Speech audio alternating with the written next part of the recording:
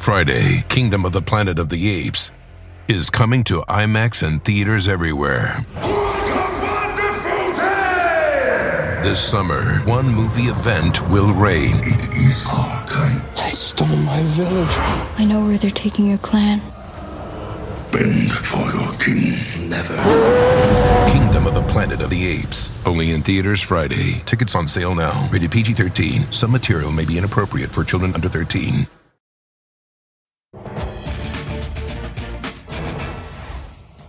Good evening, everyone. We begin the readout tonight with a very sad man who, looking like that guy from your neighborhood who lives alone and no one trick-or-treats at his house because he's a little weird. And that one time he crashed your cousin's wedding, or even more creepily, a high school prom. That guy. Well, that guy, the GOP's in-house Norma Desmond, showed up to a Mar-a-Lago wedding party this past Thursday and kicked the cover band off stage to spew deranged voting conspiracies, literally a half a year after he lost bigly to now President Joe Biden. Watch Arizona. Some very interesting things are happening in Arizona, right? You know about that.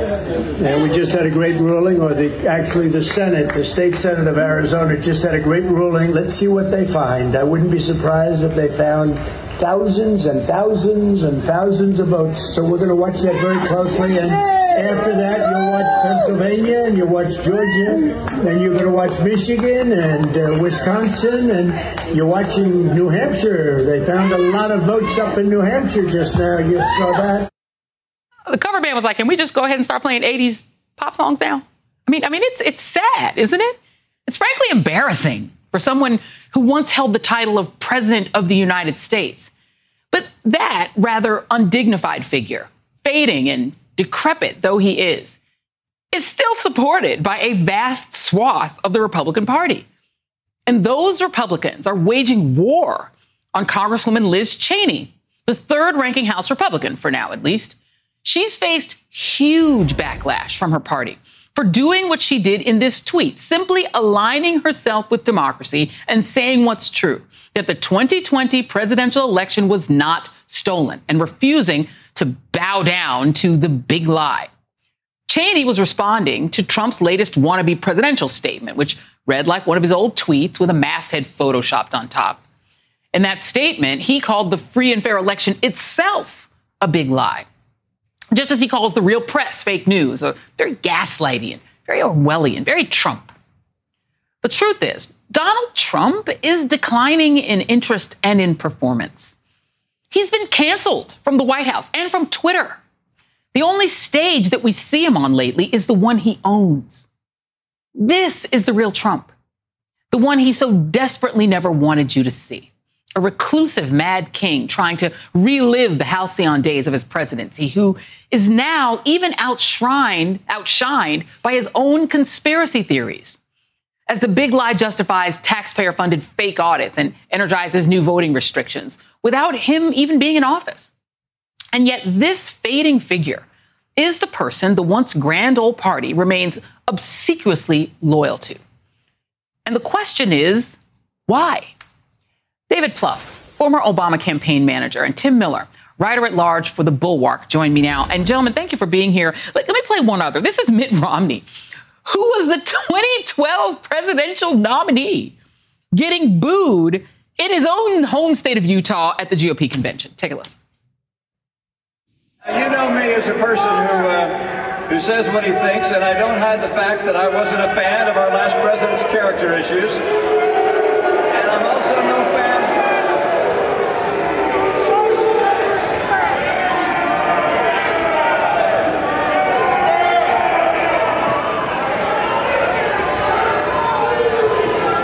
Aren't you embarrassed? Listen, Tim, I'm not a fan of Mitt Romney. I'm just going to be honest. Not a fan. But he has a dignity that is sort of comports himself like what a normal presidential-like figure looks like and sounds like, right? He has a certain dignity just as a man. Donald Trump is ridiculous.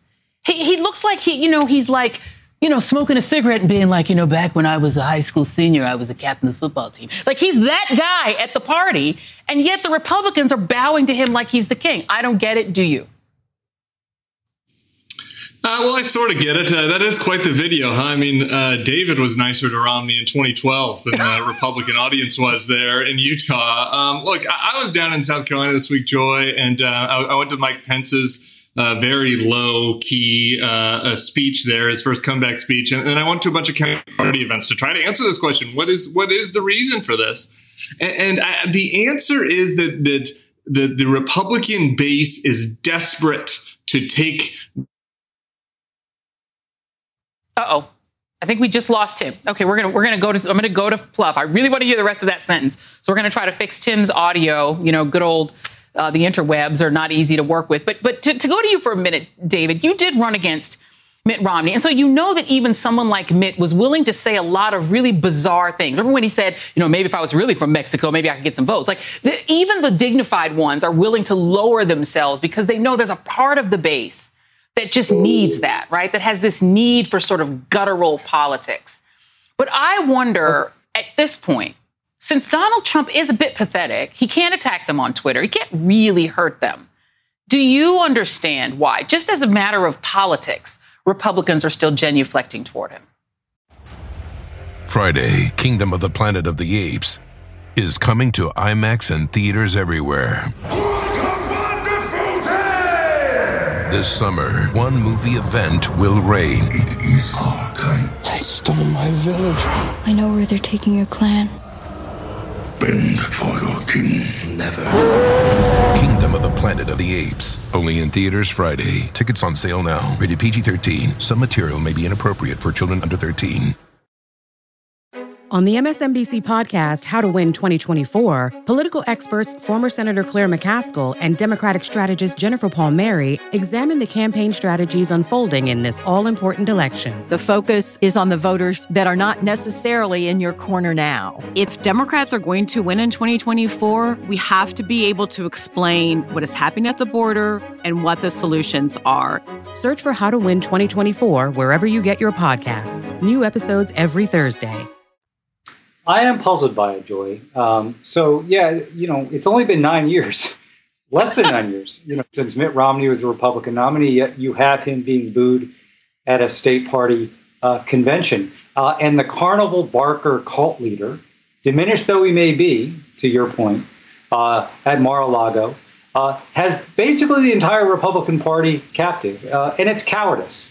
I mean, I'm struck by so many members of today's Republican Party just seem fearful, afraid of immigrants, afraid of masks, some of them afraid of vaccines. But above all else, they're afraid of Donald Trump and getting on his wrong side. And what strikes me is none of these people, I really believe this. You get into politics. I've met a lot of people who sought office. A lot of them won. They didn't go in there to pay all of their basically political capital is bow down at the knees of one leader. There's issues there they care about. They tended to believe in the Constitution. They got there because they won their own election. And they've thrown all of that aside. And my question is this going to change? I certainly don't think it's going to change through 22, because I think the successful Republican candidates in primaries and contested primaries will be those that embrace the big lie. That suggests that COVID was created by the Chinese, that attacked Dr. Fauci. That's where all the energy is. It's not where probably the vast majority of Republican voters are, but those that drive primaries are. But that is the one thing that unites most Republicans, with Cheney and Romney being notable exceptions, is they just do not want to do anything to get on the wrong side of Donald Trump, his ridiculous sons, and, Trump's base. Okay. Tim, you're back. I'm glad you're back. Finish your sentence. You said you went down to former Vice President Pence's event and then. Yeah, so and then I went to some county Republican events in South Carolina. And there's this, if you think Donald Trump is sad and ridiculous, there's this man named Lynn Wood that's running for party chair down there. And he is passing off even more absurd, it's almost like he's doing an Ali the kind of things he said. The inauguration didn't happen. Joe Biden only got 2%. He told me that Joe Biden wasn't inaugurated because the sun wasn't over his head.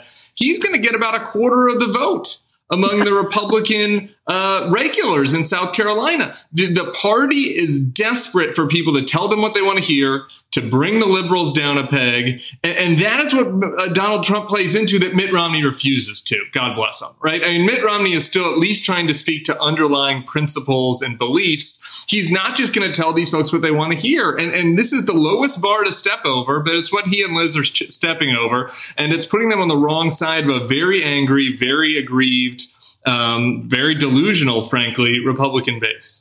Yeah, I mean, Susan Collins couldn't even admit who she voted for, right? She doesn't dare, and she just got reelected. It's like, lady, you got 6 years. Say who you voted for. You don't be afraid. Can I just play one more piece of video? Because it's just so banana-rama. I have to play it. This is Michael Flynn, who apparently can recite the QAnon pledge, but not the pledge. Take a listen. Listen, I'm going to say the Pledge of Allegiance. You're going to say it along with me. And I want you to hear, not just listen, I want you to hear every single word of the Pledge of Allegiance. That is our pledge to each other. That is our pledge to this country. Place your hand over your heart. I pledge allegiance to the flag of the United States of America, individual,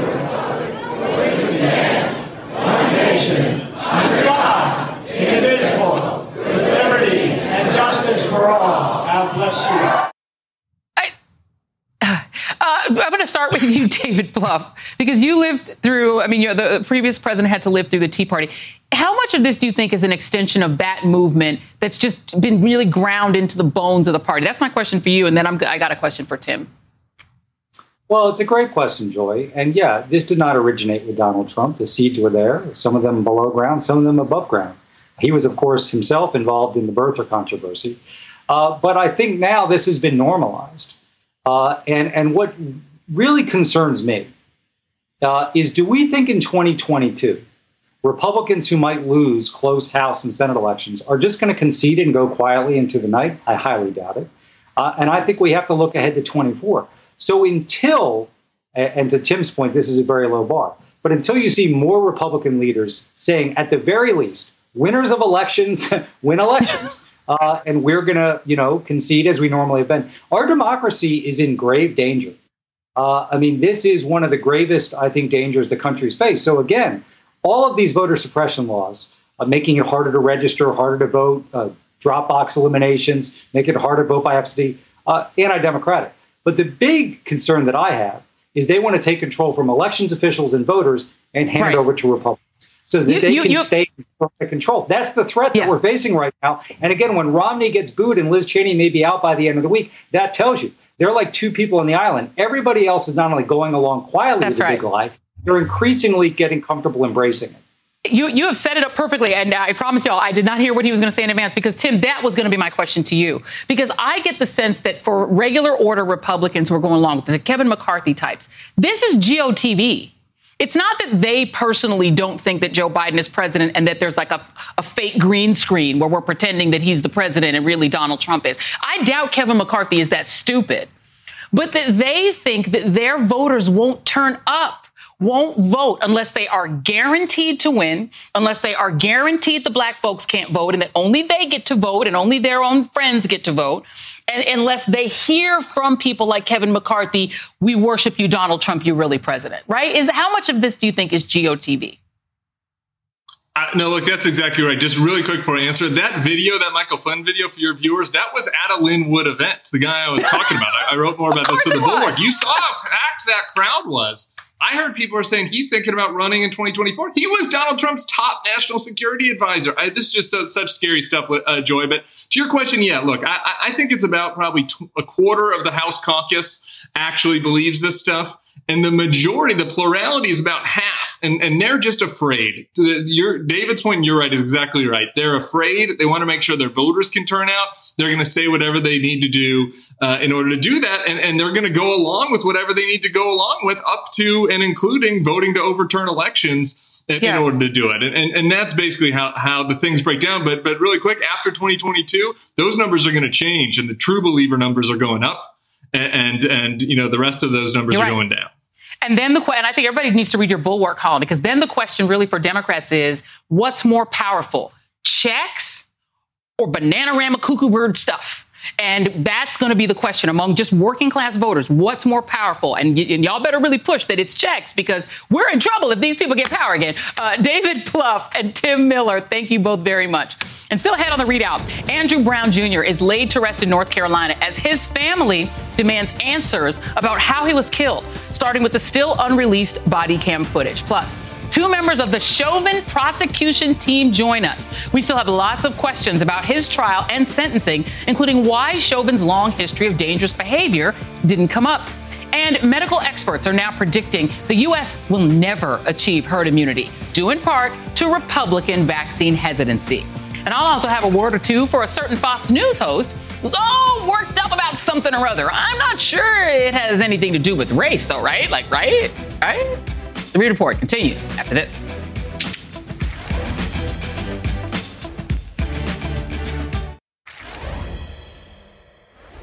Andrew Brown Jr., grandfather, father, brother, and son, was laid to rest today. Brown was shot and killed by Pasquotank County Sheriff's deputies in North Carolina on April 21st. The shooting is currently under investigation by the FBI and state authorities. Family members mourned his loss and continued calls for transparency from the county sheriff's department and demands for police reform. Reverend Al Sharpton delivered the eulogy for Brown only 2 weeks after he delivered the eulogy for Daunte Wright, a 20-year-old black man shot and killed by police in Brooklyn Center, Minnesota. Brown's family joins a painfully large constellation of family members who've lost their loved ones because of the police. The family of George Floyd, Eric Garner, and Daunte Wright were there to offer their support and condolences. It's a shame in America that us as black men, we gotta duck and dodge death when it's not even looking at us. Some people says that, oh, you'll get over it, but you never get over it. You go on, but you don't get over it. I'm mad. I'm outraged. It happened again to somebody else. Reverend Bishop William Barber also spoke at the funeral, as did Bakari Sellers and Ben Crump, lawyers for the Brown family. Because Andrew cannot make the plea for due process, it is up to us to make the plea for due process. For the black folk and white folk, Democrats and Republicans all watching today, they all need to know that we're tired of the cycle of grief that comes along with being black in this country. But Andrew was a black man trying to make it in a society where black men are born endangered. But I want you to be comforted that he was a man. A father of 7, a nephew, a cousin, a son, a brother, a grandson. He was a man. Joining me now is Reverend Al Sharpton, president of the National Action Network and host of MSNBC's Politics Nation. And Rev, you know, as I think about this funeral, I think about black public grief. And the fact that going all the way back to Emmett Till, it's like we've had to display our grief to the world in order to have our humanity acknowledged. At a certain point, do you feel like these displays of grief are moving laws, are moving policy, or are they more a catharsis for the family? Certainly it's a catharsis for the family, and that's needed because there's real pain. The question is why we keep going through these expressions of grief without seeing legislation and policies changing what we're grieving about. So many of us are talking about we're tired of displays of black pain, but we need to talk about why we are feeling that pain. And that is because we are not instituting and executing and enforcing laws that would remove what the pain is. When you can, in the last year, we are less than a year from when George Floyd was lynched by knee. And you've had any number of cases all the way to now, today, literally, where we bury another person killed by police. And if you go from Breonna Taylor to Ahmaud Arbery to Rashid Brooks or to Daunte Wright, all the way through, some even after the conviction of Chauvin. So rather than just analyze black grief, analyze what is causing the grievance.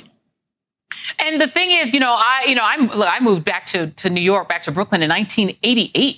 You've been on this message about police brutality, about racial profiling through president after president after president. We watched the president of the United States, Barack Obama, publicly grieve and sing Amazing Grace at the funeral after the massacre in Charleston. What do you think it's going to take for us to go from the empathy people express for people like Andrew Brown Jr. and like George Floyd to finally actually getting something done? There must be strong federal laws that gives oversight over state laws. That is why it is so important we have a strong George Floyd Justice in Policing Act passed by the Senate that has already passed the House. We sat in the back of the bus for decades until there was a Civil Rights Act of 64. We couldn't vote until there was a Voting Rights Act of 65. So yes, when you came to New York in 88, I was fighting. I was black in 88. I'm black in 21. And we still don't have a law that holds police accountable that disproportionately kills blacks, unarmed blacks at that. Yeah, absolutely. Look how long we had to fight for anti-lynching laws. It's exhausting, but thank you for reminding us that this activism is not a couple of years work. It's lifetime work. And thank you for doing it. Reverend Al Sharpton, my friend, thank you so much for being here. And joining me now is Congresswoman Ilhan Omar of Minnesota. And this is your district, Congresswoman. We've now had these two, in your district, you had the George Floyd case. And then, of course, you had the young man, Daunte Wright, who was also killed in your district. And these things were happening on top of the Derek Chauvin trial. So I'll ask you the same question. Dealing with these compounded moments of black grief, how do you deal with that as a policymaker? And how can we deal with it better?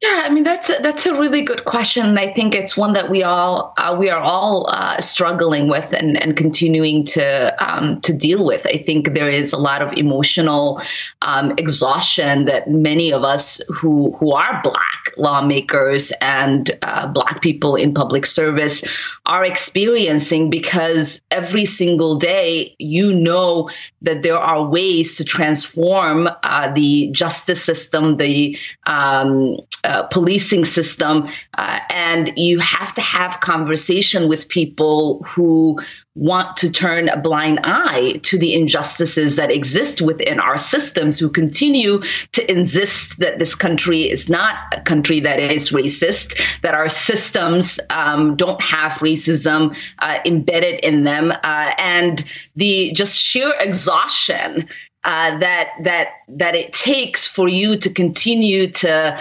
plead for your humanity and for your dignity to be recognized by your own colleagues is really a stripping process of one's decency, really every single day.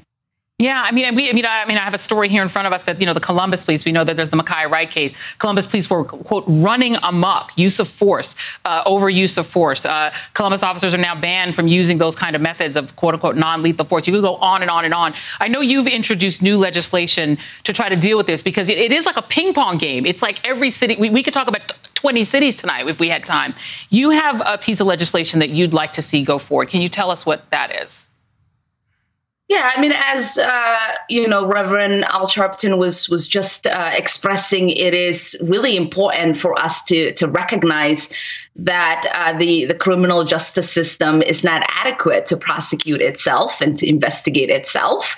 It's been very evident that whether we see the off cases where the DOJ is invited in or the FBI comes in to investigate, those are cases that grab national headlines, right? They're not cases that many of us hear about in our own communities where there is never going to be justice for those families.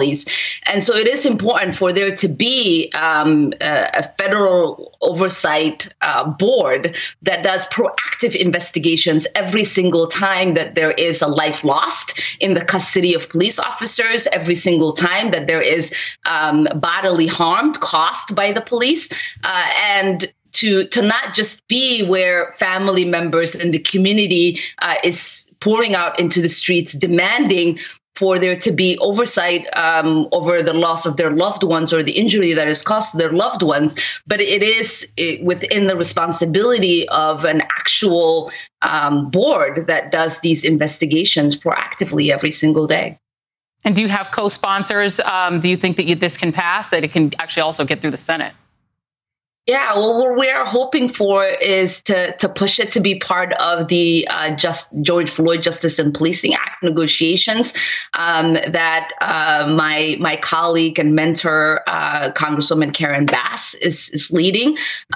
She's expressed interest in trying to bring it up as a next step because we know that the George Floyd Justice and Policing Act is a transformative piece of legislation, but many of the cases that we have seen with Daunte Wright and others show us that there are further guardrails that are needed. And in order for us to transform these systems, we have to have strong guardrails first. Absolutely. Well, I have to have you back because I wanted to also ask you, I'm out of time, but I know that you're also working on issues in terms of refugees and refugee resettlement. And I know that the Biden administration, they reversed course, maybe partly because they heard you saying you might want to reverse course. So I want to congratulate you on getting that done. But I want to have you back to talk about that issue as well. So Congresswoman Ilhan Omar. So it's good. What did you say? I said promises made, promises kept. All we demand for is that promises are kept. Amen. That's what good politics is about. Congresswoman Ilhan Omar, thank you very much. Really appreciate you being here tonight. All right, and still ahead. Should Derek Chauvin's long history of dangerous police work have been brought up at his trial? Will it come up at his sentencing? We will ask two members of the prosecution team that put him away, or that at least got him convicted. And that's next on The Readout. Stay with us.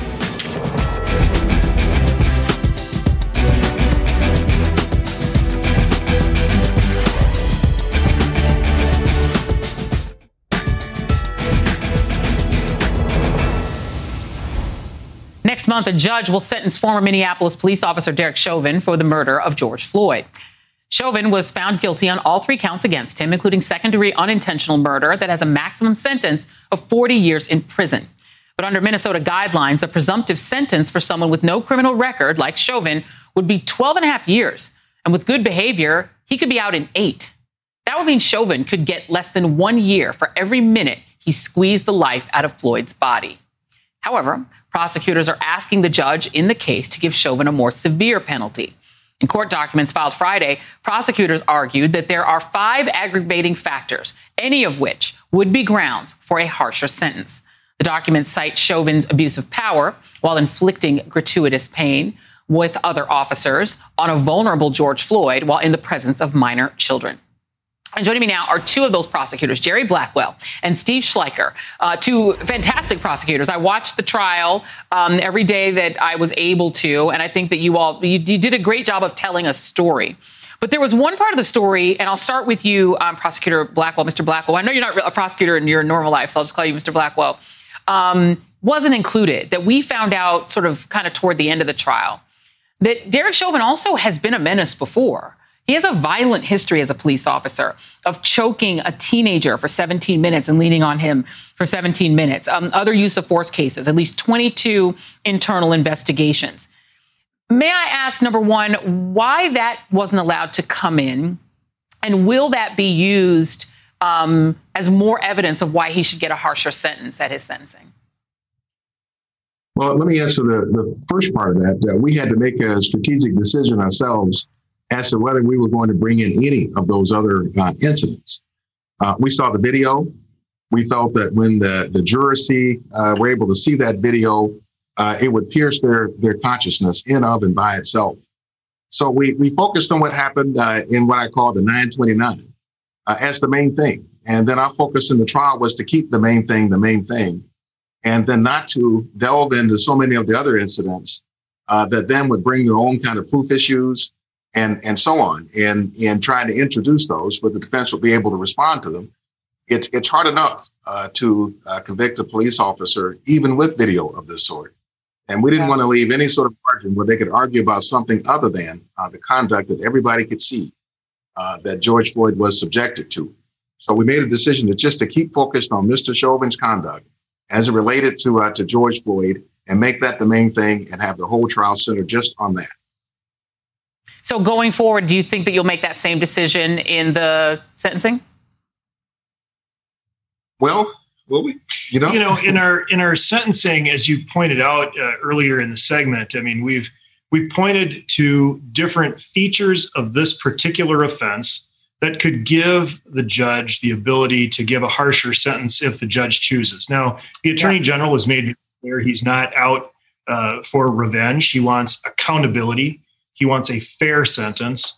But this is not a revenge sentence. But again, focusing on the conduct at hand, this isn't a defendant when they're sentenced before a judge. This isn't a St. Peter at the pearly gate kind of experience where you examine everything they've done in their life, right? Yeah. We're looking at the conduct that occurred on the ground at the time and the features of this conduct that may make it more serious and would give the judge the ability to give a higher sentence if possible. The presence of children. Go ahead. Well, no, I wanted to, you make a really excellent point, Mr. Schleicher. I want to stay with you for just a moment because you had a great line. You both had some really memorable lines. But at the end, when you said, well, what's the motive? The motive was pride. And I think one of the most searing pieces of evidence in the trial was the face of Derek Chauvin, the sort of blank look that he had on, even in the court. He didn't have any emotion. Whereas I contrast that with Mohammed Noor, Officer Mohammed Noor, who got 12 and a half years, I believe it was for third-degree murder and second-degree manslaughter. This is him at his sentencing, Officer Mohammed Noor.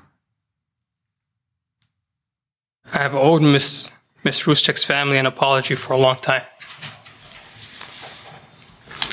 I did write them a letter while in jail, and now I apologize in person for taking the life of such a perfect person who was dear to them and so many others. I caused this tragedy, and it is my burden. I wish, though, that I could relieve that burden. Others feel from the loss that I caused. I cannot, and that is a troubling reality for me. I have one question first to you, Mr. Schleicher, and then I have one more question for Mr. Blackwell. If there is no expression of remorse, will that wind up factoring in this case? And could it wind up factoring in the other three officers who are going to go on trial in the George Floyd murder? I don't think that, in terms of what happens in the other cases, I really can't comment on those. Those are matters that are going to be dealt with later this summer. As far as whether an expression of remorse would assist the judge in determining what the proper sentence would be here, that certainly is something that a judge could find persuasive. I think that an expression of remorse or an acknowledgement is something that the community, the family, the whole system would find helpful. But, we just don't know. We don't know what his strategy is going to be, and we don't know what Judge Cahill will find persuasive. The sentencing a defendant, deciding what number of years in prison to sentence a defendant for criminal conduct is the hardest thing that a judge does. And I do not envy the judge in this case having to make that decision because it's very complicated. It's very complicated, and there's a lot of implications, I think, for society. Mr. Blackwell, I have to come back to you for just a moment. I read some things about you that are very fascinating. You are not a prosecutor. You've been a defense attorney. My understanding is you worked on a posthumous pardon for a guy called Max Mason in a case that involved lynchings. There were people who were lynched in his case, 6 black circus workers who were accused of raping a white woman in 1920. They were lynched by a mob, and a mock trial was held. Max Mason was the only one sent to prison. Talk a little bit about sort of what inspires you to sort of get involved in these cases. I know you did in this one for free and also took time off of your beekeeping to do it. No, the beekeeping is just an alternative way for me to be stung. So when I'm not doing the law. But with the Max Mason posthumous pardon, we knew that we're coming up on the 100-year anniversary of this tragedy in Duluth, Minnesota, and people don't think about sort of the Great White North as a place where these kinds of tragedies take place. But this is what was one of the worst in the nation's history, with 10,000 of the locals there present for this in a town that had a population of 100,000. So as this commemoration was coming up, I learned more about the story of Max Mason, the young circus worker from Alabama, the only person convicted of this fictitious rape of a white woman. There were 10,000 onlookers to those that murdered him. None of them were convicted of doing anything to anyone. And it was just a wrong that I felt needed to be righted, that his name needed to be cleared. There was a stain, frankly, that was hovering about the state that needed to be addressed also. And it seemed to be a worthwhile thing for me, but my law firm to get involved in. Absolutely. Well, both of you are both members of what was definitely a dream team. Jerry Blackwell, Steve Schleicher. I don't know, Mr. Schleicher, if you're going to be compelled to do some beekeeping with your new partner in prosecution there, but we'll see. Let us know if he does, if you do join in. Thank y'all both. And still ahead, is reaching herd immunity out of the question with so many Americans turning a public health concern into a partisan political issue? Plus, a few words for a certain Fox News host about his obsession with race. We'll be right back.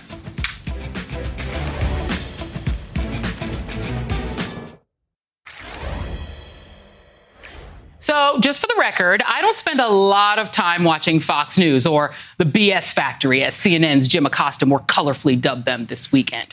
Personally, I prefer my news and information to be grounded in reality rather than monetizing my amygdala to keep me on edge and buying my pillows in gold. However, according to Media Matters, The Root, Crooks and Liars, and others who watch Fox News so you don't have to, at least 3 times in the last month, well, Tucker Carlson took time off from badgering strangers in parks and bouncy houses to demand that they show him their children's unmasked faces to refer to moi as the race lady. The race lady. Why would they call me that? I mean, I used to run track in high school, but I mean, honestly, I'm not that fast. So what else could it be? What else could it be? Watch The Race Lady on MSNBC. Harvard-educated but totally oppressed and absurdly racist claims, says the race lady from Harvard. Joy Reid, the race lady over at MSNBC. Here's the race lady from MSNBC finally putting her Harvard degree to work. Oh, wait a second, Harvard-educated race lady? Now you're really confusing us. Well, Joy Reid, the race lady over on MSNBC, took a quick break from haranguing Whitey yesterday. Friday, Kingdom of the Planet of the Apes is coming to IMAX and theaters everywhere. What a wonderful day! This summer, one movie event will reign. It is our time. They stole my village. I know where they're taking your clan. Bend for your king. Never. Kingdom of the Planet of the Apes. Only in theaters Friday. Tickets on sale now. Rated PG-13. Some material may be inappropriate for children under 13. Did he say Whitey? Oh, honey, Tuckums. Is this really about me fixating on race, or is it about you fixating on race? I mean, when you recently went off on me for continuing to mask up post-vaccine while jogging in crowded Central Park, you weirdly, as you did in that montage, threw in my attending Harvard. Now, I don't know, maybe I'm sensitive to this stuff, but it felt kind of like a dog whistle. I mean, did you want to go to Harvard? Did they reject you? And you think, oh, yeah, they let the race lady in. Blah, affirmative action, blah. Well, listen, let me cheer you up, okay? I got into Harvard and, okay, Yale, Vassar, and the University of Denver, too, because I had a really high GPA and fantastic SAT scores. And that's how affirmative action works, love. Schools search for smart people from diverse backgrounds so that these schools won't be as dry as all the major sports leagues were before they desegregated. See? And just because, maybe you didn't have great grades and great test scores and needed your girlfriend's daddy to help you get into college doesn't mean that you don't have amazing people in your life who love you. I mean, you got all that Swanson money, right? That sticks for everybody. Woo. And, you had fun at Trinity after, you got bought in, right? By the way, what was the Dan White Society? You know what? Moving on. And just because the CIA rejected your application, I mean, look, things turned out fine for you. You had a great career over here at MSNBC. Oh, actually, okay, that didn't work out. Well, look, you were great on CNN, though, until Jon Stewart kind of humiliated you. But it's fine. You're fine. Things are going great for you. And back to the whole race thing. Just saying, I'm not the one who spools out over my neighborhood changing like I'm some segregationist housewife from the 1950s. That would be you, Tuckums. And I'm not the one spouting a conspiracy theory that white people are going to be replaced via a Democratic Party conspiracy to import non-white people to outnumber them, a theory that was also mouthed by the Charlottesville Tiki Torch Nazis. That would also be you. And the reason I continue to mask up in crowded places is because I don't know how many people in those crowds that I'm jogging around didn't hear about the court case where your bosses said that your show isn't news. So they listen to you like you are the news. And I don't trust that people who listen to you, Tuckums, are taking precautions against COVID rather than freaking out about a piece of cloth and busting into the Target to cough on all the cereal boxes like they're 17th century colonizers touting measles blankets with them. People like you and your friends and the BS factory are keeping us steeped in COVID sickness and rage and paranoia. And the ways in which you, Lil Tucker, are making America worse are why I will continue to keep my mask on in a crowd. And we'll have more on your endless COVID hell that the Tuckers of our country, who, by the way, are the absolute worst, are helping to create. And that is next. There is mixed news today in the fight against COVID. The rate of new cases in this country has reached its lowest point since October. And the FDA is preparing to approve the use of the Pfizer vaccine in adolescents by next week. And yet, there's growing evidence that the United States may never reach herd immunity. According to the New York Times, there is widespread consensus among scientists and public health experts that the herd immunity threshold is not attainable, at least not in the foreseeable future, and perhaps not ever. That's because new variants are spreading too easily and vaccination is proceeding too slowly for herd immunity to be within reach anytime soon.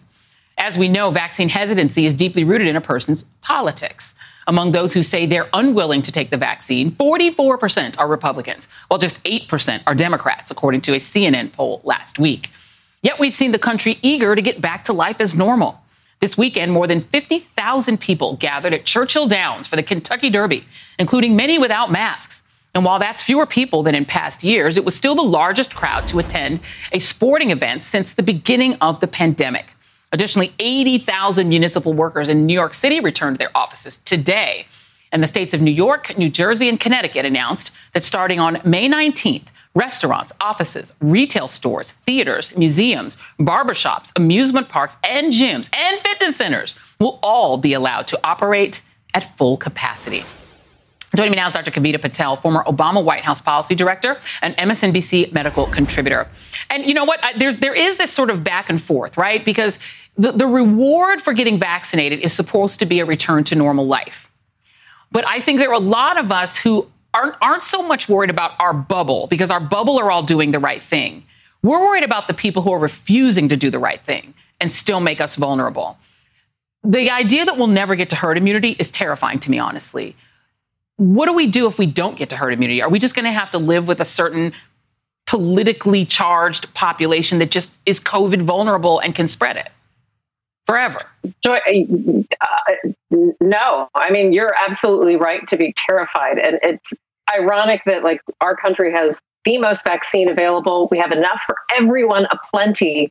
We're going to add 12 to 15-year-olds, and yet we're still going to see these resistant patterns. 28% of police officers in Columbus, Ohio, are vaccinated. That leaves, as you can figure out, 72% who do not want to be vaccinated, even though they were eligible for months. So I do think we need to get into the next phase where we're talking about requirements, especially for critical settings. We still have 4 in 10 healthcare workers who have refused the vaccine, and they cite the same reasons, not the political ones. So we do need to work at first with the people who have concerns about safety, because I just can't give up. I am not going to concede that we give up on herd immunity. Joy, we have worked too hard, lost too many people to concede on that point.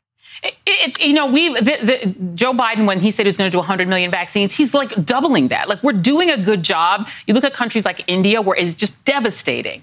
And we're not that. We're not at that level yet. But are we going to end up there because our younger people are getting it? Older people seem to be okay. But are we at a risk of going in the direction that India and some countries in Europe are going? Is it going to get that bad? It could. And I think that's why everybody asks me, doctor, why are you so cautious and still wearing? I do what you do, Joy. I'm still wearing a mask when I'm kind of amongst crowds. And it's exactly for this reason. I don't know who's vaccinated. I don't know where they've come from or where they're going. And I don't know the immune status of people around me. So the reason we have to care about everyone being vaccinated is because these mutations are viruses are just looking for a place to reproduce. It's that simple. Yeah. And they don't care what politic, what what color, what state you live in. So you're right that this is a concern. And so in public health, we've done a terrible job at this. I think we need to figure out what is getting into people's kind of psychology. And for those people who are aligned on political reasons to not get vaccinated, it's one of the reasons I do think we're going to have requirements. I'm not going to want to go to a restaurant where people can just come in and put my children who cannot be immunized at risk because they're too young. That's absolutely that. And people sort of get mad about it. But the reality is, I don't want to be exposed to people who are taking the risk of getting COVID, because that exposes my godmother, who is 87. That exposes my auntie, who's in her 80s, my immune compromised cousin. It exposes my children, my husband, and I ain't doing it. And so it's going to get to the point where people are going to group themselves politically to stay away from people who politically are deliberately exposing themselves to COVID. Do you think, I want to put up this Candace Owens tweet. I normally would not give her any shine at all, but she did this tweet a year ago saying like, ha, ha, ha, India has only 169 deaths. But it's 10 times more deadly than the flu, bro. That kind of misinformation, even a year later, I still hear people saying that. It's just the flu. How do we convince people who are convinced that it is not that serious, and so they're willing to take the risk? What can we say to them? What can we say? I think we have to say what I've seen, what I know you've witnessed, that healthy young people are dying. They can die from this, that we have a vaccine that can prevent their death, and that if you don't understand what I'm talking about, it's putting a very rigid plastic tube down into your mouth and having a machine help you breathe. It's having tubes coming out of all parts of your body because you can't actually eat anything. And I've seen this. I think all the doctors we've talked to and worked with have also seen it. And it's that dramatic. And then I think it has to get down to this, Joy. It's not about you. Like, this is the one time we need people to step up, do their part, because one person's action can actually help the whole community. It's not about you. Right. And you need to just get over it. It's for everyone. Amen. If this was measles or Ebola, you wouldn't even ask a secondary question. Come on, people, do it for the community. Dr. Kavita Patel, thank you very much. And before I go, I should note that NBC News has corrected its story from Friday on Rudy Giuliani. While the FBI was concerned that Giuliani was a target of Russian spies, they did not warn him of that threat, as NBC News originally reported. The story had been updated to reflect that the FBI did indeed prepare a briefing for Giuliani. But that briefing was not given, according to a second source familiar with the matter, because of concerns that the briefing could complicate the criminal investigation into the former New York City mayor. And we'll continue to follow this story. That is tonight's readout.